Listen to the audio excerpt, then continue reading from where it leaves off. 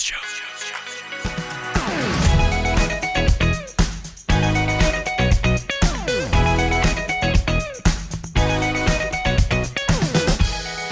everyone, welcome to this week's episode of The Boundless Show. Lisa Anderson here with you. And I don't know if y'all have survived Valentine's Day. It is now in the rearview mirror. And so you know that I love it. And so I'm not even going to go there. But hopefully you were encouraged this year. And you know what? We're now moving into the rest of February, so we can be excited about that. In the meantime, later on for our inbox, we have a guy who has single mom friends in his life. And he's wanting to know, how can I help them and befriend them without overstepping any bounds? And so one of our counselors is going to answer that question. And then for our culture segment, if you are dating, have you ever wondered how you and your significant other can do devotions together? Should you do devotions together? Well, our friend Pastor Scott Kadersha is back to address that very topic, and he's going to give us some great insight into that, as well as appropriate ways to just talk about spiritual things and grow spiritually as a couple. Okay, here we are for our roundtable, and we talk a lot about relationships at Boundless, but they're not only dating relationships. Today, we are going to talk about friendship. FYI, we're only going to talk to guys today, not that you ladies can't listen in, but next week, ladies, it's going to be your turn, and we're going to have a conversation around friends who inspire and friends you have fun with. Do those have to be different people? I don't know. We'll find out, I guess, by talking to these guys today. We have got Ryan, Sterling, and Bill here. Hey, guys. Hey, howdy. Good to have you here. Okay, so we're going to go ahead and get down to it in this conversation, see what we can learn from y'all in your own friendship journeys. And so I want to start out, would you say as you look at your pool of friends, or you as a friend, do you more gravitate towards having fun with people, or just getting serious, getting real, getting into stuff really fast? Well, I definitely like having fun. Okay. I am a fun type of person. I develop a lot of my relationships over shared activity and shared interests. And so that's what initially draws me into pretty much every relationship I have. Okay. It always has to come to a point where, do they inspire me? Does this relationship have any room to grow? Mm-hmm. But the initial attraction is always just, are we having fun? And then the long term does get measured by, do we still have fun? That's a good distinction. Okay. Bill, how about you? Yeah, I would agree with Sterling that some of it is that initial kind of goof off with this guy, or we laughing, but over time it is like, hey, is this a real friend? Is this just kind of a bump into you and, hey, how's it going? Tell a joke. And, there's a place for that. But I think, too, you want somebody you can hang out with long term, and somebody who can tell you you're getting off the path. But do it in a way that speaks to you as a guy, too. Yeah, I definitely lean more towards the inspire side. But if you can't have any fun, it's usually not a very no one wants to be around you. Yeah. So it's like, if you can't have any fun, then it's not life-giving. Mm-hmm. But I think I do tend to be more on the inspire, serious talks side. But I also really like to have fun. Okay. So that kind of gets me thinking, hearing your guys' answers, what would you say, this is kind of a weird question, but what would you say is your specific, to you personally, your friendship superpower?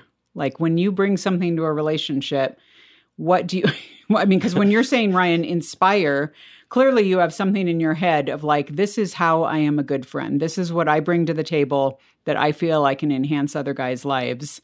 What would you guys say is your unique gifting in friendship? Well, if I could jump in, I would say I liked what Ryan said about life-giving, because that feels like it combines everything, that there's fun, there's some deep talks too, that's life-giving. But as a superpower, I think overall it's listening to someone. That is a superpower. Whether it's, you just need to bounce an idea off, or, hey, I know my best friend and I have had some a lot of goof off times, but some serious talks too. Like, what's going on, man? Something's not right. Yeah. And just being able to listen to that. Yeah. And thinking about it, I think mine would probably be encouraging growth. In that I think I can be very encouraging and I think I can uplift people. At the same time, my innate personality of wanting to grow and wanting other people to grow and wanting to see them succeed can also sometimes not be as nurturing and life-giving. It's kind of like if you plant a tree in the ground, sometimes that tree just like takes off because the dirt is really wanting it to grow.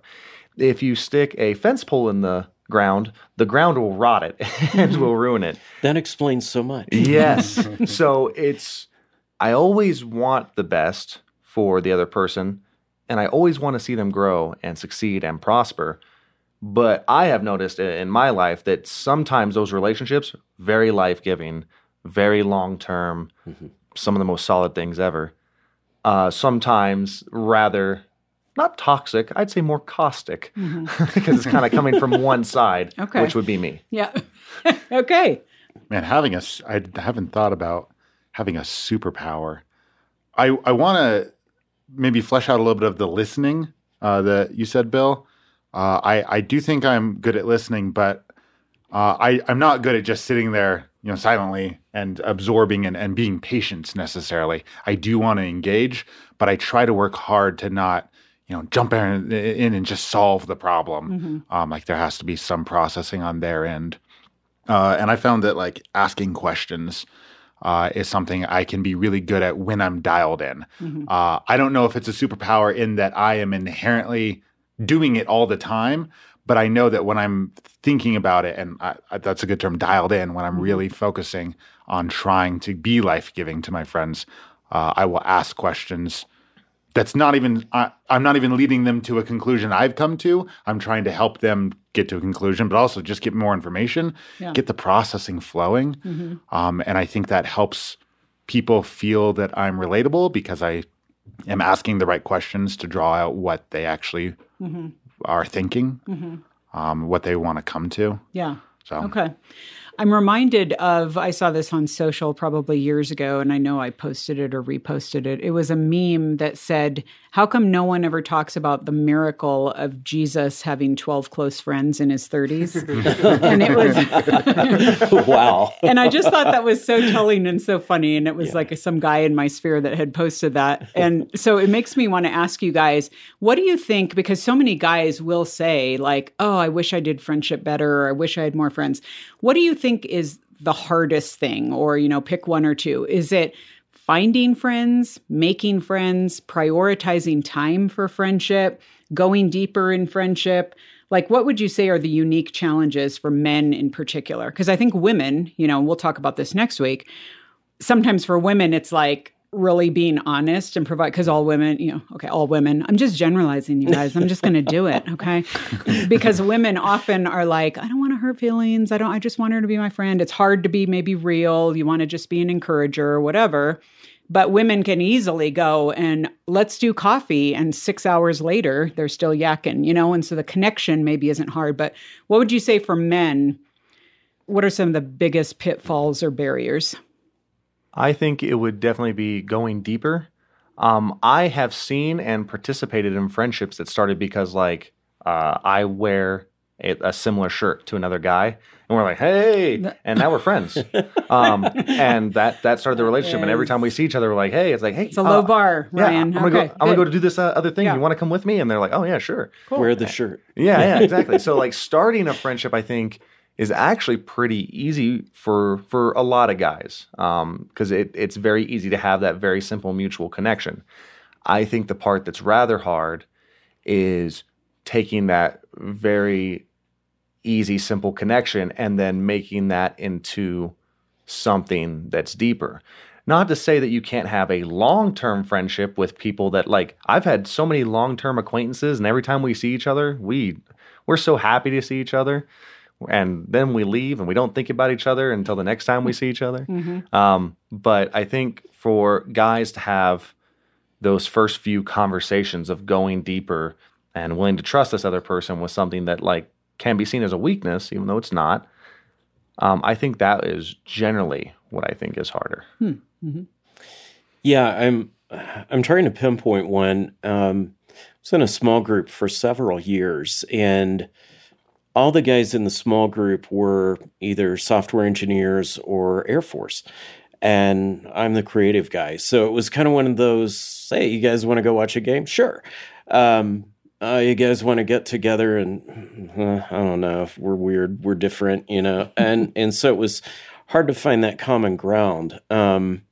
Yeah, I think some of it is like Ryan said, that it's easy to hit it off. And, hey, this looks like fun, and then you get in, you go, wow, this is so different from my life that I'm okay with just wearing the same shirt, hanging out. Yeah, I think a lot of guys very easily compartmentalize friendships. Where it's like, I watch a game with X, I play Super Smash Bros. With X, I do this with this person. And that's okay. And that's all you ever do with them for 20 years. Right. I guess I agree. I don't think about making friends that much. I am a very strong extrovert, but it's a very closed circle extroversion where I have the friends that I have and I want to be in relationship with them all the time, but I don't go seeking out new friends like pretty much ever. So in that circle, the hardest thing is trying to make time to hang out with certain people. Mm-hmm. With continuing relationships, it's like, well, I have a family. I have a wife and kids and a job. They all have wives and kids and jobs mainly.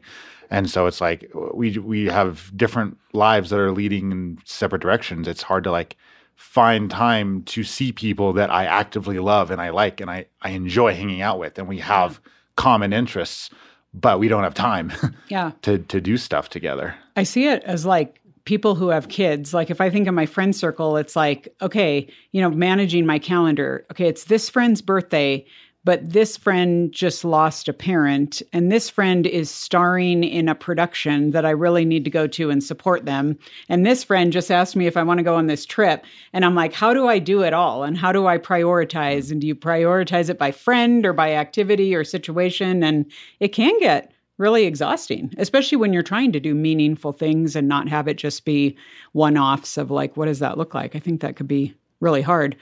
Would you guys say men in general, or in your experience, have more trouble with the fun aspect, with good, clean fun, doing that consistently, doing things that are unique and inviting others and whatever, or have a harder time with the inspiring and the going deeper?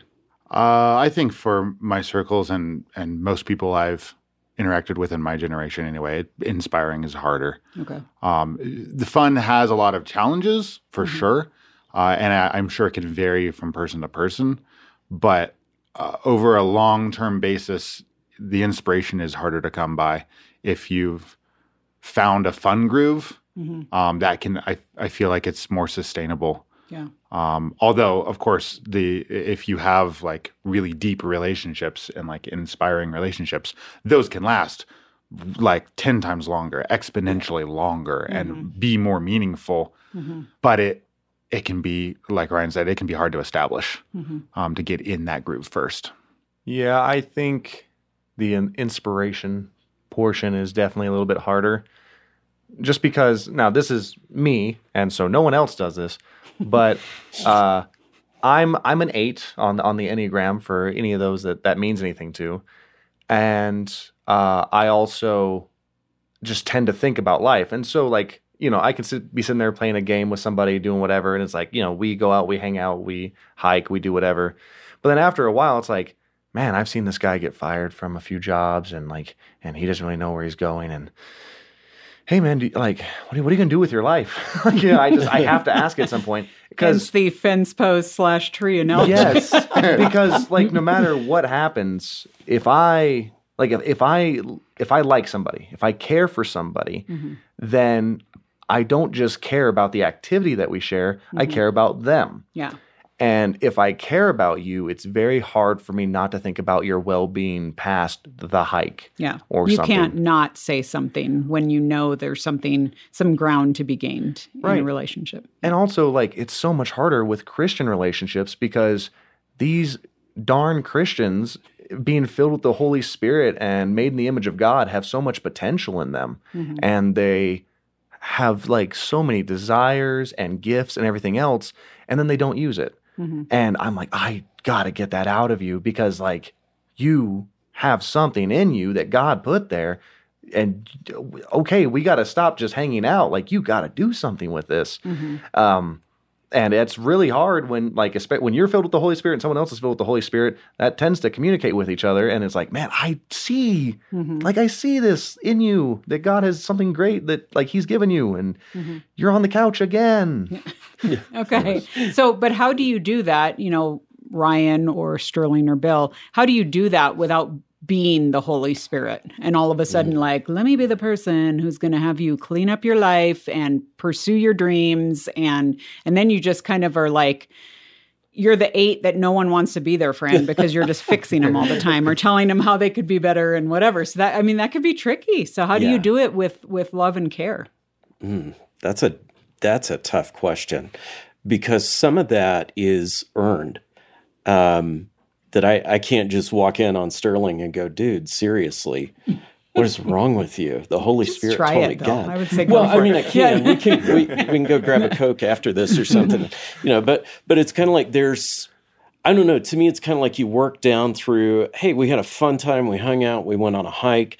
Now you're asking me to a Chiefs game. Heck no, we're not friends. But kind of. But getting down where it's like, yeah, we've connected on this level, and Ryan and I have talked about some things like what direction are you going? And for me, some of it is through asking questions like, so, what do you think God's, you're like, I just don't know what to do with my life. It'd be like, oh, what do you think God's saying? And to me, it's kind of that I'm not going to hit you with this, it's going to be more of make you think. Yeah. So I think it's earning that trust and then gradually getting in. Well, and that's such a great point, because you're talking about the power of asking questions too. Instead of telling, drawing things out of people by asking appropriate questions, not just being like. I mean, there are things I'd like to tell Ryan, but but the Holy Spirit's just training you. Exactly. That's good. Okay, I like it.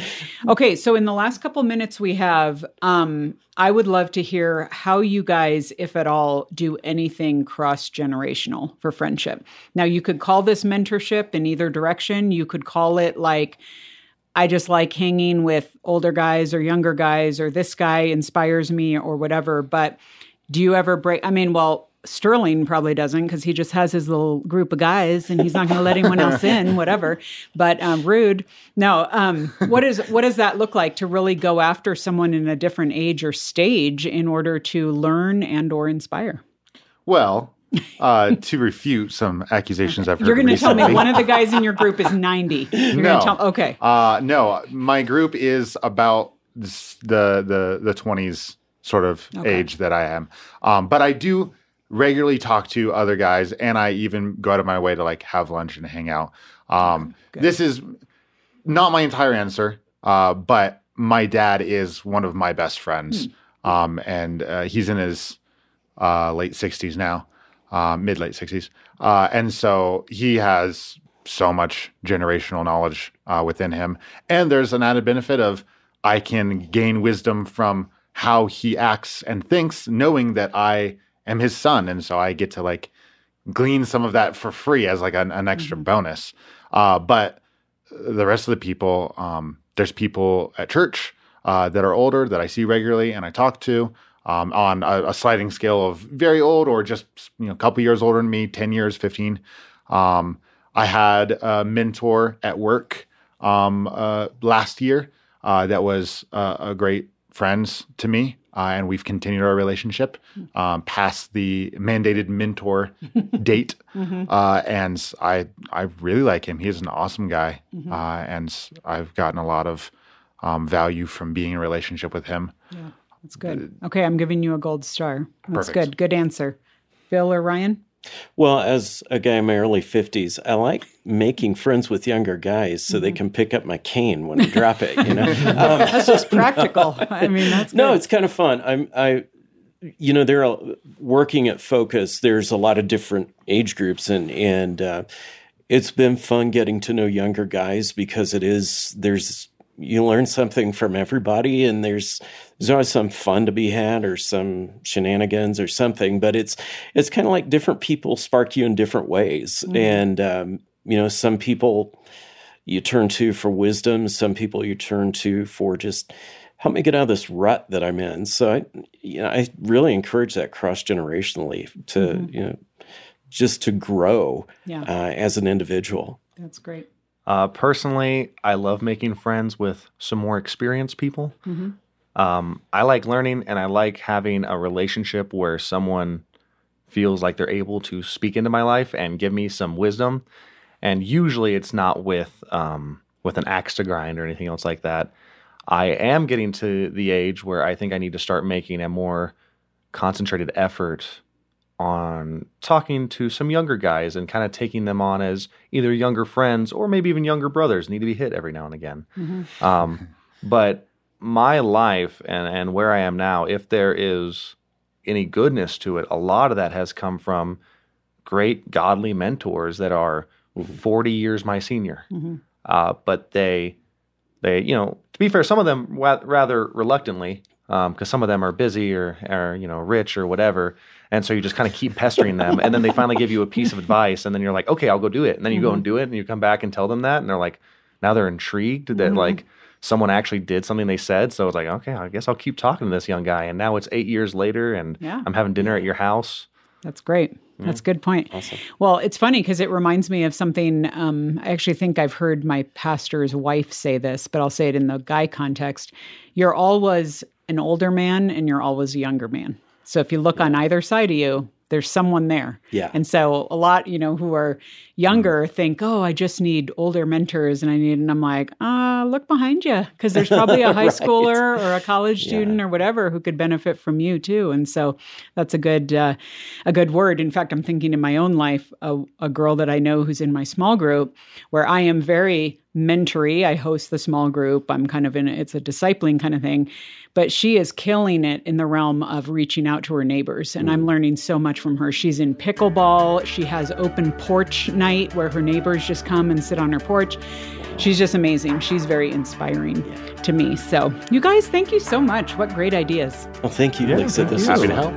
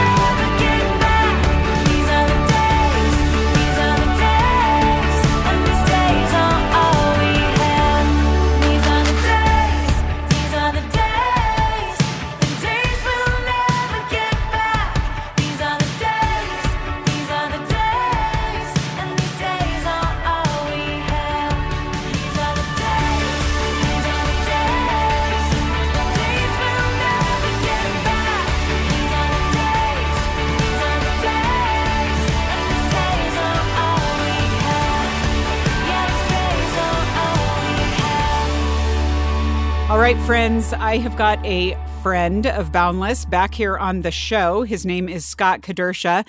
In fact, I was just listening to another friend's podcast the other day, my dear friend Julie Slattery, and it's like, wow, okay, Scott works at a church, but like, is he just talking to everyone else out there? So this is super awesome. We've had him on the show before. If you think back to the spring of 2019, y'all, that is when he was on our show previously. And so it's such a privilege to have him back. He is the marriage and family pastor at Harris Creek Baptist Church in Waco, Texas. And if you know our friend Jonathan Pokluda, they are great friends. They're now co-workers. Well, again, I guess.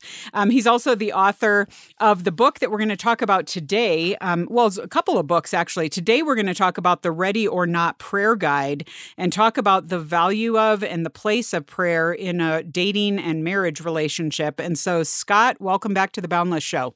Thank you. So good to be back with you. And you just mentioned a couple great people. Love Julie Slattery and all she's doing. And and of course, JP, my friend and boss. We got hired the same time many years ago, Watermark, and it's really fun. When he moved to Waco, I was like, why would anyone move to Waco? And then about a year and a half later, we ended up moving here. That's really great. Going to do ministry with him again. Yeah, well, that's super fun. And it's always great to just kind of keep an ear to what you guys have going on. And I know you have such a heart there in the church and beyond for young adults in particular. And so that's our privilege to partner with you in so many different ways. So this is great because, marriage and family, not only because Boundless is a ministry of focus on the family, but because so many in our audience maybe want to be married or are on that path to marriage. And I often say here at Boundless that maybe some didn't have the best examples. So they're a little bit like, what do I actually do? Where do I go from here? And so it's so great when we can have mentory people like you in the fold to kind of help, navigate that space and shed some light a few steps ahead of us as we walk that road. And so I want to start out because you really paint the picture in this book. And you started out with Ready or Not, when we talked about this last time you were on the show, those 12 conversations that every couple has to have before they get married. Well, now you're really focusing on prayer. And I want to start out by asking, because you actually share a statistic about staggeringly low divorce rates for couples who pray together. I don't know of many people, like in my church circles or in my friends, who are just constantly talking about praying together. So I think somehow we have a disconnect here with maybe what we're seeing practically. So tell about the difference that it makes and why couples, well, let's talk first married couples in particular, why they should make it a priority. Yeah, that's so, you nailed it, Lisa. I mean, it is kind of staggering that you see these statistics that the divorce rate for couples who pray together is ridiculously low. Yet whenever I talk to a couple and just even ask that question, hey, are you guys praying together? Well, sometimes we do before meals, very inconsistently. And then even in my own marriage, and I've been a marriage pastor for 18 years now, and I tell people all the time and encourage them the benefits of praying together and all that God does and the intimacy it builds, but yet I'm being hypocritical in my own marriage of going through fits and starts of praying together. And, we go in a season, we start strong, and then we fall into back into old patterns. And so I was convicted really by a couple things, by the, little bit of hypocrisy in our own lives, in our own marriage. And not to make light of it, but it was a real problem that I'm encouraging other people to do it. And I never pretended to have a great prayer life. It would always be like, hey, don't do as I do, do as I say kind of a thing. And finally going, I don't want to live that way anymore. I want to be consistent, not just in what I encourage other people to do, but actually doing it in our own lives. Yeah. No. And I watch so many young married couples start this from the beginning and just have almost like, I wish we can go back and do that, of pray together consistently from the start. And so I'm thankful that we've made the changes in our own marriage, and I've seen the fruit of it. And now just want to encourage couples to pray together because of the amazing gift it is, and for whatever God does. I don't know how he does it, but he does something incredible in the couples who consistently seek him and pray together. Yeah. I remember a woman years and years ago. I was maybe but a child hearing her on the Focus on the Family broadcast back when I wished my parents weren't listening to the Focus on the Family broadcast. And she was talking about praying for her own marriage that was in crisis and how she basically had developed a hatred towards her husband and decided, God just impressed upon her that rather than talk to him, rather than tell him what he should be doing, rather than get angry or file for divorce or whatever, just start praying. And anyway, her whole testimony was the power of her starting to pray solo and then bringing him into it as he started asking questions. And they really were able to restore their marriage as a result of her beginning, in faithfulness to God to be obedient to that. So what a neat testimony. Okay, well, now what about the person, when we're talking about praying as couples, do you have to be a stellar individual prayer? Because what about... Or is this like people that are going to be like, oh, good, well, if I pray with someone, maybe they can do the lion's share of the lifting and I can just kind of coast along. So what does it look like to kind of like should you have a really vibrant solo prayer life before praying as a couple, or can you kind of like stagger along and learn together? Yeah, that's such a great question. So we've got to start somewhere. And so I really believe there's so many couples out there maybe there's one spouse who wants to pray and the other one just feels so uncomfortable with it. And I think there's something really genuine of even confessing to God or confessing to your spouse and saying, I'm just not comfortable doing this. And so in that case, I believe God will honor it. If husband and wife get together and if the one who's comfortable just takes the lead and prays and the other one just sits there with them and hold their hands or keeps their eyes closed or they're just together seeking the Lord, there's something incredibly powerful even in that. In fact, I think that's the better thing to do than faking it or pretending. And so just being honest about it. And I would say, I know there are many out there where the spouse isn't even willing to do that one spouse wants to pray and the other one doesn't. And so if that's the case, I just say you pray, consistently that God would continue to change your heart, that he would change your spouse's heart. And really what I did in this book, I'm not writing 100 prayers about marriage. The Bible candidly doesn't say a ton about marriage, but there's a whole lot in the Bible about becoming more like Jesus. And so the prayers are essentially saying, God, would you help me to become more like your son, Jesus? Would you help my spouse become more like Jesus? Would you help our marriage be marked by these Christ-like attributes? And so there are things like humility and forgiveness and listen and being a community-centered person, being resilient. And so just praying all these prayers that, God, you would do that in my life, that you would do that in my spouse's life. And so whether they're a willing participant or not, you lead the way and you pray those things for yourself, for your spouse, and for your marriage. And then we just want to be faithful, and we trust that God is going to do what he's going to do with our prayers of a faithful and righteous person. Yeah. So I would love for you to kind of tell on yourself a little bit about how incorporating this in your own marriage has changed your marriage as well as your prayer life. I mean, can you give us an example of really where you went after this and you did see some noticeable change in your relationship or in how you were walking out the Christian life? Yeah, absolutely. I'd say two things on that. One is that I know my wife has wanted me to lead her well in this area for a long time. And so one is just honoring her desire that I would lead her in that. And I'm not asking for an award for doing that. I think I'm just doing what God would want me to do as a faithful husband who loves his wife as Christ loves the church. And so there's just a level of, I know that it encourages my wife that I'm leading her well. And then second is when we are actually seeking the Lord together, and whether I pray, she prays, we both pray, I am more in touch with what's going on in her heart. I know more of what she's concerned about for her kids or what she's concerned about in her own life, about things that are kind of burdening her, whether it's with work or friendships. And so it's absolutely grown our intimacy with each other because we know each other more and we're on the same page through everything in life. And, we've just said we're going to pray about everything, whether it's about sex, about kids, about money, about work, about friendships. And so even in consistently seeking the Lord together, I know much more about what's going on in her heart. And then same with me. And one thing that's helpful is in our marriage, I'm the more emotional one, the one who expresses himself more. Kristen's much more stable and steady. I'm dramatic all over the place, and she's stable.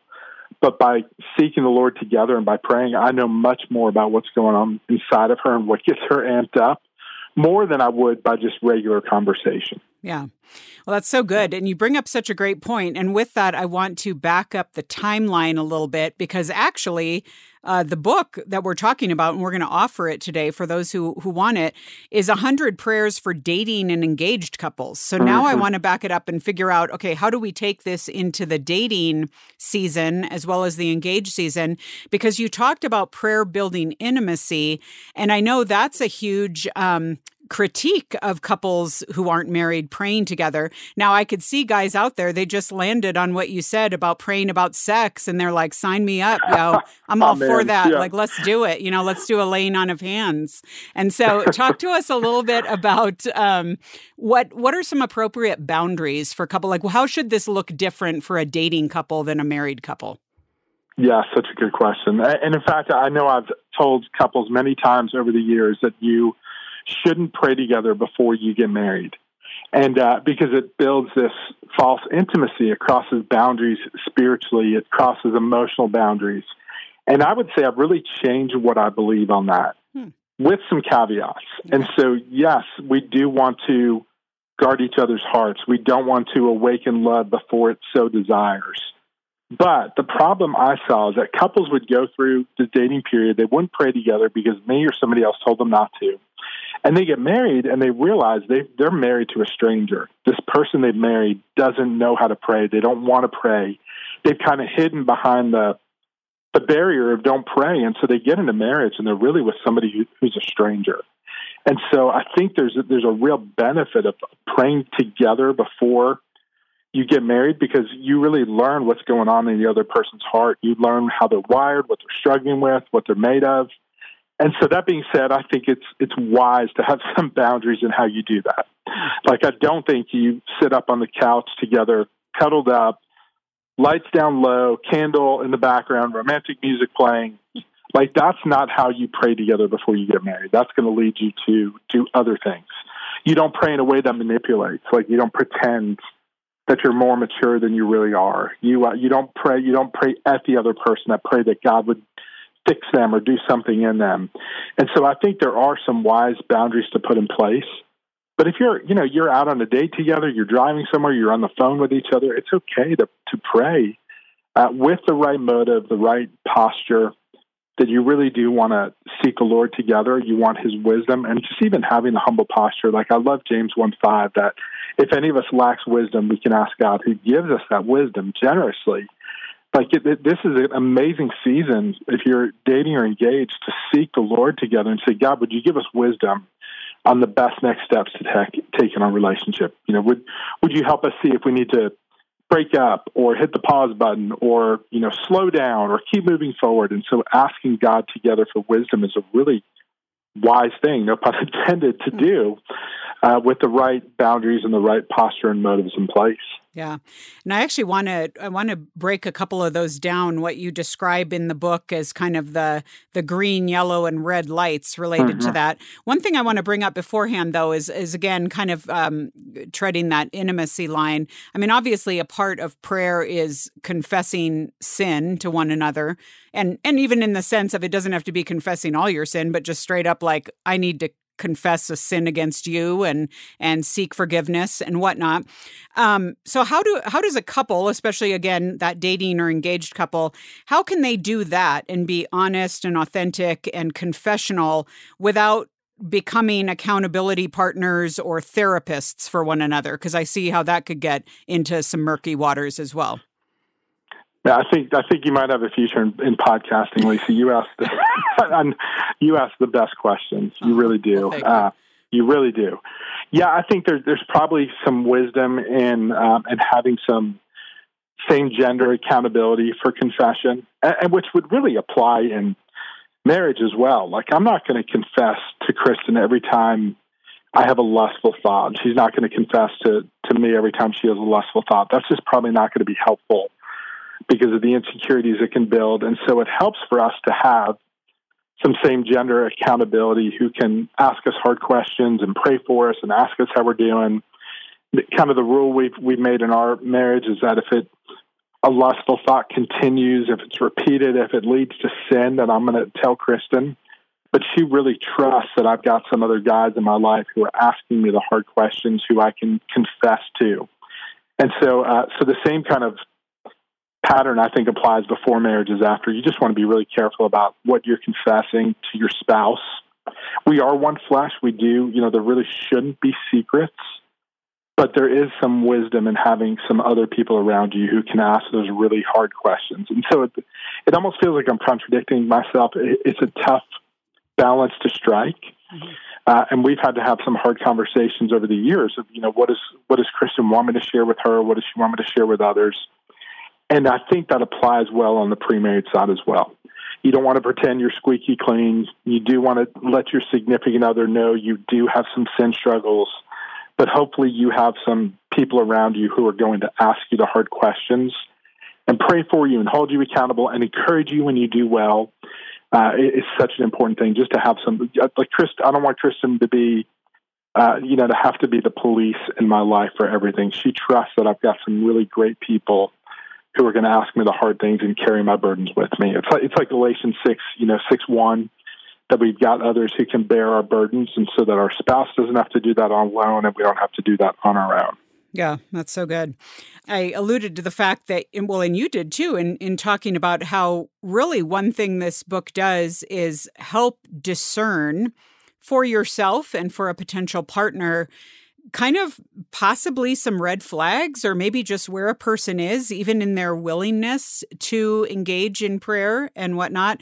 You even say, you talk about a couple of those hallmarks. We talked about the concern for building intimacy and maintaining a pure mind and heart in the midst of this. You also talk about the posture of being teachable and humble in this and what that looks like. And I always say that's always in my short list. And by short, I mean, like, I think I have 4 things on my list of what to look for in a future spouse. And someone who is humble and teachable is on it, because I feel like every character issue that could come into play comes under that umbrella. For that, so I think that's so good. But let's talk about this, because I want you to walk through one of your red light scenarios where you talk about this discernment and what's necessary. I mean, you could start praying with someone and realize all of a sudden you've got a spotlight on an inability to communicate together or to solve conflict. I always say, like, we are just a dumpster fire in the Western world, certainly, on appropriately addressing conflict and asking forgiveness and so I'm like, well, here's our primer right here. We're just going to all do it together through Scott's book. But talk a little bit about your example of that and how this would play out by praying. I mean, I love how your green light aspect of that is your own story of your relationship, how you had to have a significant breakup with Kristen on the front end. So paint that picture a little bit of how that would be helpful for you. Sure. Well, I mean, real quickly, taking a step back too. So green light, yellow light, red light. Very obvious. When you're driving a car and it's a green light, you keep going. When it's yellow, you slow down. When it's red, you stop. When you're in a relationship with someone before you get married, you're looking to evaluate in this season, are we a green light, a yellow light, or a red light? And if you're a green light and everyone's excited about your relationship, you feel at peace about it, both of you do, it's a green light, you keep moving forward. If it's a red light and you end up breaking up and everyone around you tells you that they're concerned, that deep down your concerns, and you end up breaking up, that is an amazing gift.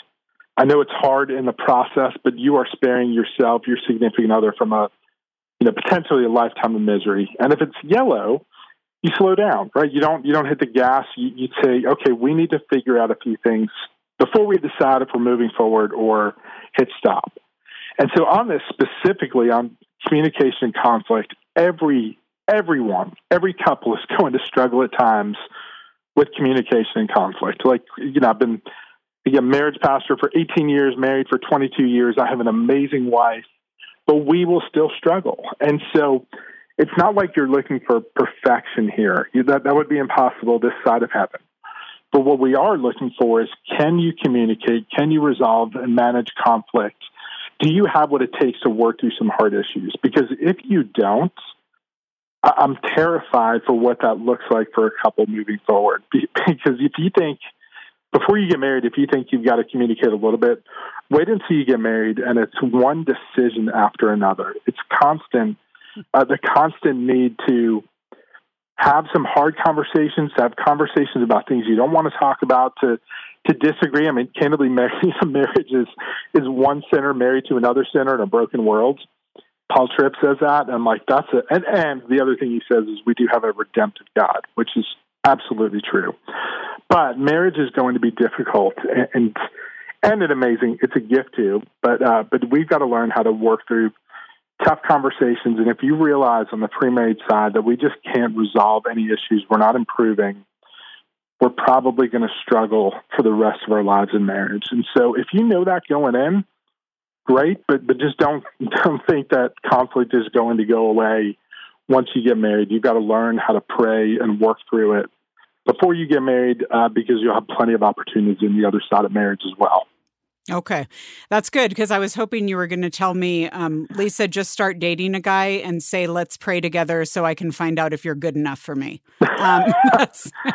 I mean, that's what I was going to do. I mean, honestly. But I do love on your list that teachable and humble. That is so important. That's a good one to have in the top 4 for sure. Exactly. Well, that's why I had to put it on there so I could review it for myself often, like where do I sit in this space? So, all right. Well, before we finish, tell us a little bit about the 100-Day Prayer Challenge, what it is, how obviously the book, you guys, I want to remind you, the book is 100 Prayers for Dating and Engaged Couples. So we want to make sure that you know about this, but tell us what the challenge actually means in this, Scott. Yeah, well, it's so hard to begin a new habit for something that you install as something that's part of your life. One of my classics is like I've struggled with weight and overeating my whole life. And I go through seasons where I crush it. Like I do great for a couple weeks, a couple months, and then fall back into old patterns. And so I end up just kind of up and down like a yo-yo and have trouble installing these habits as regulars in my life. But there's something about when we do something consistently, if we were to do it for 100 days, it doesn't guarantee we're going to do it every day for the rest of our lives.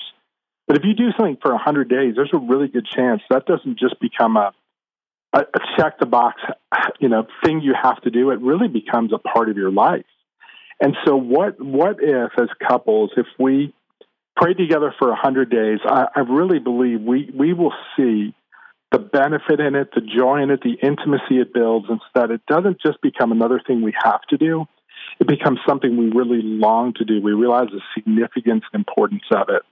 And so even right now, Chris and I are doing the 100-Day Challenge. We're recording on January 23rd. That's okay for me to share the recording date. That means for 23 days, we've consistently prayed together every day for 23 days. And I love the challenge that we are building this habit into our marriage. And it becomes something like we're not going to go to bed at night before we take some time to pray together, that we're really trying to make this something that's central and core to our marriage. And I don't want that just to be 100 days. I want that for the next, we're not going to have 100 years together. We're too old. But however many years God gives us on this planet, we want that to be a central part of our relationship with Jesus and our relationship with others, is just seeking the Lord together through prayer. Yeah, such a great example. Yeah.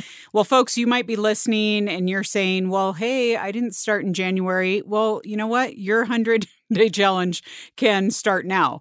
And so I want to make you aware of this book because we're offering it this week here at Boundless. So if you go to boundless.org, you can search for 837, this week's episode. Again, the book is Ready or Not, KNOT, 100 Prayers for Dating and Engaged Couples, and it's a prayer guide. And we're going to make this book available to you as our gift to you for a gift of any amount to Boundless. So you just hop over there, click on the book cover, you give a gift to Boundless. So many of you already do for the work that we're doing, for being part of our fam. And we're going to send a copy of Scott's book as our thank you to you, so you can make that happen. And Scott, thank you so much for not only talking this through with us, but walking it out as an example. We sure appreciate it. My joy. Thank you for having me. Appreciate all that you guys are doing. We're strangers in a strange land, not quite home, but we're not homeless. We're headed past the sunset. We're shadows, but we leave footprints. This life doesn't last forever. What are we holding back? What are we living for? This moment is now or never. We'll never get it back. What are we living for? Lift your lights in the dark, here on this side of heaven. We're not lost, we are found. We are strangers in a strange land. Lift your lights in the dark, here on this side of heaven. We're not lost, we are found. We are strangers in a strange land.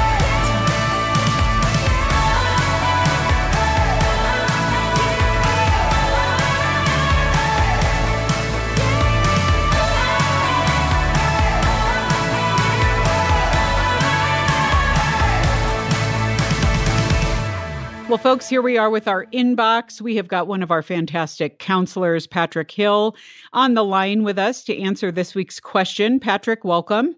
Hey, greetings, Lisa. Thanks for having me. Absolutely. Well, thanks for lending your expertise on this. We have a listener. I'll jump right in here. We have a listener who's wondering, there are many girls I know who are young single moms, some of whom happen to be my friends. As a guy, how can I be helpful to them while not overstepping my bounds as a friend? Love the question. Love this young man's heart. I mean, being a single parent, one of the toughest jobs on the planet. So if we have opportunity to come alongside and help, that's a big deal. So first off, we want to ask the question, is help needed? The person may suggest that they need help with this or that, and then we can follow up with that question. Well, is this something I can help you with? First, let's get that out of the way and ask that question directly. And then we want to consider boundaries. So boundaries really start with us. First, check in with God. What am I hearing from God about how I can serve in this way? Do I have a specific set of gifts to help someone in need? I mean, can I fix cars, do lawn care, paint, clean, whatever that may be? Figure out first what it is I'm kind of good at and can help with. And then also the same side of the coin, think about those things that I'm not so good at. What are those areas outside of our scope? For me, if I've got a friend who calls me and says, hey, can you come and help me rewire my house? I'm probably going to say no, because that's not something I'm good with. I can change a light bulb, but when it comes to actual wires, no, that's no bueno for me. So I may try to refer them to someone else or just say no. So know your limits. Maybe consider talking with your pastor or your church to see if they have anything available to help a mom in need, if it's something that's a little bit outside our scope, or perhaps we're just not comfortable doing. And now we want to make a plan. Once we figure out, yeah, this is something I believe God's calling me to, I know how I want to help, the help is asked for, what kind of help am I willing to offer? Am I willing to say, I'll redo your whole backyard for you, or I'll paint your whole house for you, or do I have just a limited scope of what I'm able to offer? And then what times am I going to be available to help? Do I have 2 hours on a Friday? Am I going to make myself available 24/7 for phone calls? We really want to solidify what that boundary is going to look like for ourselves. And then, am I going to be working solo or as part of a team? Am I going to have a partner with me when I go do a specific job, whatever that may be? And now the reason I bring this up, whenever a young man is serving a young woman, and I'm talking like this as a former pastor and youth pastor, when I've worked with girls and women, I've always wanted to make sure I had someone else with me in the room, someone who knew where I was, just so I was not giving cause for anyone to question my character or the person I'm helping. So that's just something to consider as you're making a plan, setting boundaries, putting those in place. Consider having perhaps a ministry partner that can walk alongside you, maybe someone from the church or a friend, a trusted friend. So to kind of encapsulate all of these things, again, good boundaries really start with us. We want to ask if help is needed. Listen to what God is saying to us. Always check in with Him. Know what kind of help we can offer and when we can offer it. And then finally, live and serve above reproach. Keeping all these things in mind could have a great ministry opportunity to friends in need, and that's a good thing. Yeah, that's really great advice, Patrick. Thanks for weighing in on that and obviously sharing from your own experience and even the way you've counseled others and served in the past as a pastor and youth pastor. Really good insights there. So thanks again. Absolutely. Well, folks, that's it for this week's show. One thing I want to remind you of, those of you who are show listeners and clearly love audio, have you been reminded that we have Boundless, the audiobook, where we are putting some of our written content on audio and specifically on YouTube so that you can access it audibly while you're driving or running or however you like to ingest content. And so you can find that over at YouTube. If you search for boundless.org, that's our channel, and you'll see that we have a number of articles already up there.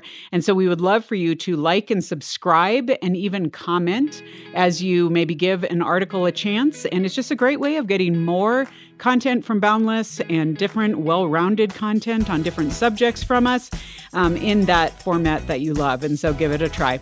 I will see you around next week. I'm Lisa Anderson for The Boundless Show. The Boundless Show is a production of Boundless.org from Focus on the Family.